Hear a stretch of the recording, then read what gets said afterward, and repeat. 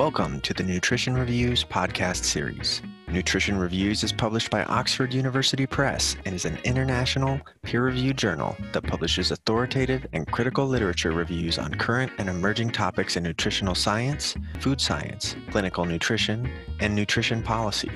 Each month, we talk with authors who have contributed to Nutrition Reviews to find out who they are, why they wrote the review, and how they think their reviews should be used to advance nutritional sciences.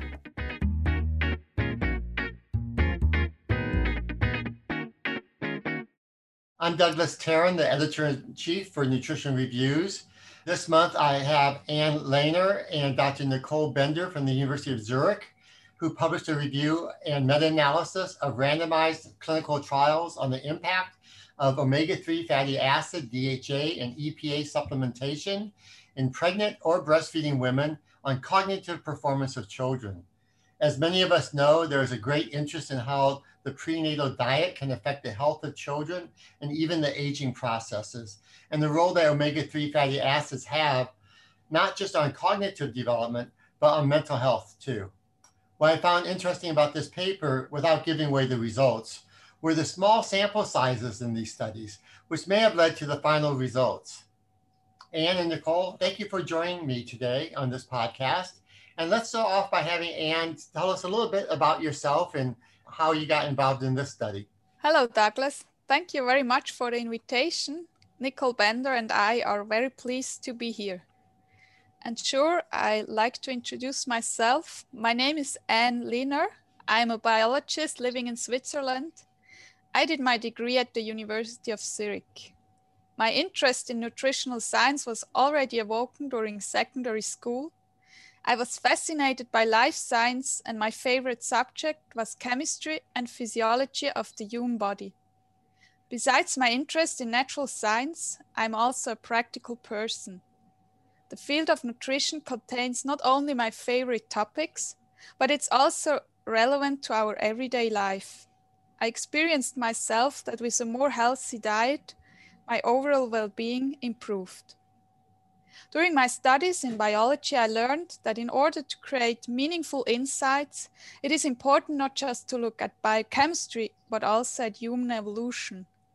That is why I contacted Nicole Bender during my master's and asked her if she would be my supervisor for my thesis. With her long-lasting experience in evolutionary medicine and clinical nutrition, she was the perfect match for me. That is how I spent most time of my master's degree at the Institute of Evolutionary Medicine. The paper we are talking about today was one of the projects of my master's thesis. I'm very proud that it got published in Nutrition Reviews. I know that for a master's thesis, this can for sure not be taken for granted. Well, thank you, Ann. And Nicole, why don't you give us a little bit about your background about evolutionary biology? Because clearly how we eat and what we eat has evolved over centuries and millenniums. And so it must be an interesting area for you to look at too. Yes, actually, I studied medicine in the first place, but then I did a PhD in evolutionary biology following my medical studies, because actually I'm also interested in both fields from beginning on, like Ann too. And so nutrition is actually a field connecting both areas. It's very nice to study nutrition because it connects human evolution and medical outcomes today. And because our health today reflects our evolutionary history, because what we are today, our anatomy, our physiology, even our behavior reflects our evolutionary history, and especially our nutrition, which evolved during our evolution, shows us through our health outcomes what we are adapted for. And so especially in the modern environment where we cannot expect to have our original nutrition, our evolved nutrition, we see also mismatches. We see diseases of civilization, if you want, so diabetes, heart diseases, and so on. And this is why nutrition is very interesting to see these mismatches between evolution and modern environment. And so we can study actually the gap between evolved physiology and modern environment, modern nutrition. And the field we are looking today at, this nutritional aspect of pregnant women, this has even an aspect more because it takes in brain evolution and therefore cognitive evolution, which is very, very relevant in human evolution. This is a step further from just animal evolution. And so we can see further aspects there which are very, very human specific. And this is why this is a very interesting topic. And so we can see what factors affects the human brain evolution in a very early stage, so during pregnancy and during the breastfeeding period, which nutrients are relevant there from a theoretical point of view. And we can see also the studies who tried to show which nutrients are relevant for later cognitive outcomes. And in a meta-analysis, you can actually take together all these results and try to find out if the theory relates to the true outcomes, then, if this matches or not. And that's really interesting, especially around the area of brain development, because obviously humans' brain development is one of the big issues about how we have evolved. I'm wondering, Anne, can you tell us why you decided to focus on this area? Was it a match that you had with Dr. Bender, or did you have a special interest in omega-3s or pregnancy or breastfeeding to help you decide that this was the time and effort you're going to spend on doing this type of a review? Yes, I don't want to start too early on, but it was actually during my master's degree. I was enrolled at the Institute of Anthropology at the University of Zurich. And they did a lot of research about brain enlargement in the hominin lineage. But this was mainly from a behavioral point of view. And this was very fascinating to learn for me. But as I said, I was very interested in nutrition. And that's why I was more curious about the link to nutrition. And many micronutrients like iron or iodine, and especially omega-3 fatty acids as well, are critical for brain development. And it's important to know that micronutrients are not considered to be the drivers of brain evolution or brain enlargement in the hominid lineage, but they are seen as a precondition that needs to be met. That is because the need of critical micronutrients in the central nervous system is highly conserved, and therefore brain enlargement could not have taken place if they had been too scarce in the diet for a too long time period. And in anthropology, it's an ongoing debate on how important a shore-based diet has been for human evolution. And to contribute to this discussion, we wanted to investigate nutrients that were only sparse in a uniquely continental diet during human evolution. And that's why iron was not our main goal. And our decision fell on the semi-essential fatty acids at DHA and EPA, because they have interesting biochemistry and they are only abundantly found in an aquatic diet. There is only one exception to mention, and these are animal brains. But compared to the whole animal and vegetable sources, brains cannot have made a large quantity in a forager diet. And that's why an aquatic diet is the only one that's really abundant in those fatty acids. And since, as Nicole Bender already said, it's expected that a suboptimal provision of essential nutrients will have the largest and most long-lasting effects during early brain development, we narrowed the study down to the offspring of pregnant and breastfeeding women. And so we are very close now to our paper and how it was born. Oh, that's really interesting. The whole concept of the aquatic diet, of eating fish or algae is something that I never thought of before as being an essential piece of evolution. So I appreciate that insight. I'm wondering what findings surprised you? Could you summarize quickly the findings, and was there anything surprising about them? Because I was surprised with some of your outcomes too. So I'd like to hear maybe from Dr. Bender, who's been looking at this for a long time, to give us a review of those findings and what was surprising to you? Well, we divided up our results in different cognitive outcomes because cognition, of course, is a large term. So what we looked at was that specific fields like attention or intelligence or memory and so on. So these are different subcategories of cognition in the children. And the results were also taken in different time spans after the intervention. So in very small children, these are specific tests you do in small babies, or after several months, after 1 year, after 2 years. So these time gaps has also to taken into consideration, of course. So our results were actually split up in several subcategories. And this influenced our results because it meant also to split up our results in many categories, lowering down also the sample sizes per category. And this influenced, of course, also the outcomes. In a meta-analysis, the more results you have that you can pull together, the better is the outcome. And this was a little bit a tricky part of this meta-analysis.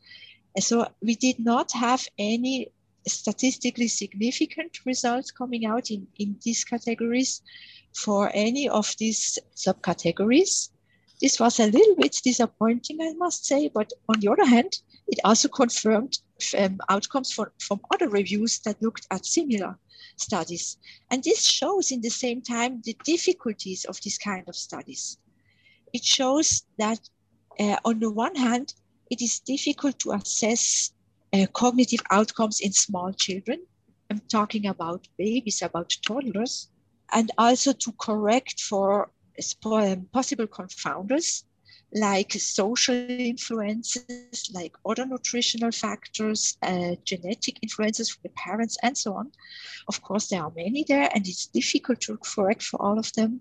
In the original studies, I mean, it is also difficult to assess the nutrition from the mother apart from these supplements of omega-3 fatty acids that they took. So it is already difficult to perform the studies per se, plus the difficulties of the meta-analysis per se.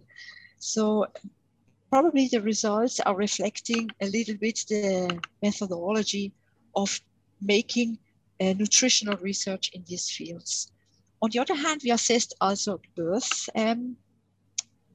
weight as outcome as a proxy of intrauterine nutrition, because we know that this is also very relevant for cognitive outcomes, of course.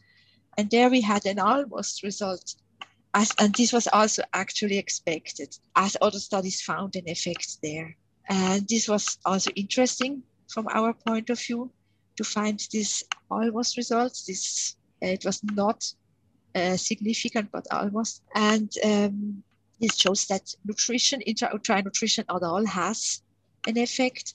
If you would have more power, probably this would be a significant result. I guess this, but this is an educated guess, of course. So it's interesting that you bring out the issues of sample size, which obviously I saw as being very important. I'm also wondering about this nutrient gap. Women who participate in studies like this, or any research subject who participates in a dietary study, have a special interest in nutrition. Otherwise, they won't participate. They won't volunteer to be in a research study. So I was sort of wondering if there was enough of a nutrient gap in the diets of these pregnant women that even without the supplements, they had a pretty good nutritional status related to EPA and DHA. And that possibly even the supplementation had less of an effect on these participants than, let's say, in a population that was poorer, had less access to food. And it's important to do studies in these populations that have a greater deficit in their diet. Do you think that could be a possibility for some of the lack of outcomes that you were looking for? This is very well possible. This is one of the possibilities that we were thinking at, because just 2 studies were done in countries where maybe the nutrition was not ideal. This is one in Mexico and one in Bangladesh. All others were from industrialized countries where we could expect that nutrition was good for the women. And it is very well possible that the omega-3 fatty acid levels was sufficient already. And it is not the more the better. It's probably, if you have a sufficient level, then brain development is normal, and that's it. And you cannot go on better than this. And so this supplementary omega-3 that the women received did not have a further effect. This is very well possible. Yes, you are very, very right in this point. And I think also, when Nicole can correct me, I think many women were recruited when they went to regular appointments, and it could be, as you said, a population that was well aware about nutrients and taking care of the unborn. So this shows the difficulty with doing these types of studies. It's incredible that people try. It's why they have small sample sizes. I think you mentioned many were less than 100 in the sample of an individual study. I'm wondering, now that you've done this and you have this interest in omega-3 fatty acids, has it changed how you think about your own diets? And do you shop differently now that you are interested in omega-3 fatty acids and try to eat more fish, or even go into some of the newer foods that are out there, maybe like algae-based products, or even taking supplements? I'd like to hear how you reassess your own lives after doing this review. Actually, not really. I think, well, unfortunately, exactly me, I don't know why I'm allergic to fish and seafood. This is by chance, of course. So yes. I cannot profit from this. But apart from this, even if this would not be the case, yes, I would profit from eating fish, of course. But I think with a normal diet that we have in industrialized countries, we do not have to worry too much about taking, in addition, supplements. I think this is necessary more for people who really have a deficiency in nutrition. And this has to be also established by laboratory. So, or pregnant women who really need more nutrients than normal people. But for regulatory people in an industrialized country, normally you don't need supplements in addition. This is one point I must be clear. I think this hype around supplements is probably a little bit exaggerated. A second point that we have to consider, especially with fish or fish oils, is we also have a little bit to care about the planet. I mean, overfishing is an issue. And so if somebody is interested in this omega-3 fatty acids, I think we have also to see for alternatives like maybe algae oil or something, because otherwise, I don't know if everybody wants to take fish, then probably we go in the wrong direction here because of the planet. And Anne, how about you in terms of diet and what you've learned through this study? For me, it was, I learned many more details about all that things, but it did not much influence it, but it can also be because I was also already reading a lot of papers before. And for me, it's more that I will also later point out, try to balance the omega-6 and omega-3 fatty acids through my daily diet routine. And sometimes I take supplements, but it's not because I have the feeling that I really need it, but I think more it does not harm and it could help. But it's more on that basis, not that I feel that that I would be deficient. And it's also that I try to, when I eat fish, then I try to eat fatty fish. So now that you've done this study and you finished your master's thesis, what are your next plans, Anne, in terms of nutrition and research? Where's your career going at this point? For me, I'm right now doing further education in laboratory medicine, because I'm very interested in that. Also for studies, it's very relevant how things are measured and what can be measured and what not and where to measure. And I'm also in another project, but it's too early to speak about that. And Dr. Bender, are you pursuing more research on omega-3 fatty acids? At the moment, not on omega-3 fatty acids in particular, but of course on evolution of human nutrition, evolution of body composition. This is my main research field. So we have different projects running at the moment just around these topics. The association between diet and health outcomes, the diet and body composition. So we have different projects running, and we will go on with this field for sure, yes. Well, I want to thank both of you for spending some time with me today. I found this really interesting about evolutionary biology, brought in a little bit of anthropology, and I think that combining these different areas of studies is what nutrition is all about. And I really appreciate the time that you spent with me. So Anne and Nicole, thank you very much. Thank you very much for receiving us. This was very nice. Thank you so much. Thank you very much too for having us here.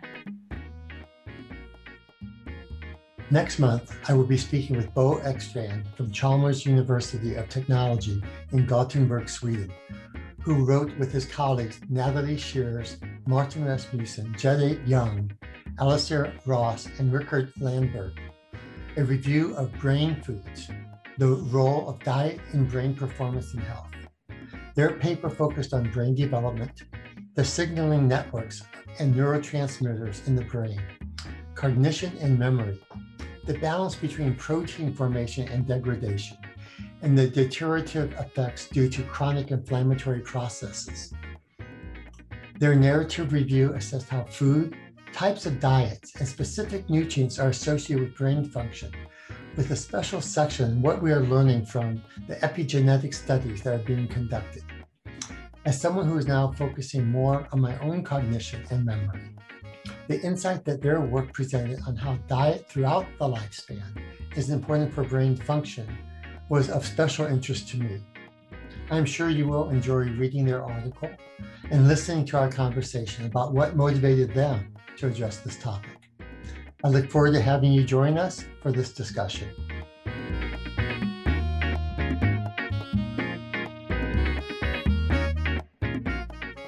The Nutrition Reviews podcast was produced and edited by Eric Healy at the Western Region Public Health Training Center studio at the University of Arizona, Mel and Enid Zuckerman College of Public Health. Original music was created by Eli Ruiz. Funding for the podcast was provided by the International Life Sciences Institute. To get more updated information on nutrition, go to the journal's website at academic.oup.com/nutrition reviews and subscribe to the podcast to be notified when the next episode is available. I'm Douglas Tarrant. Thank you for spending some time with us.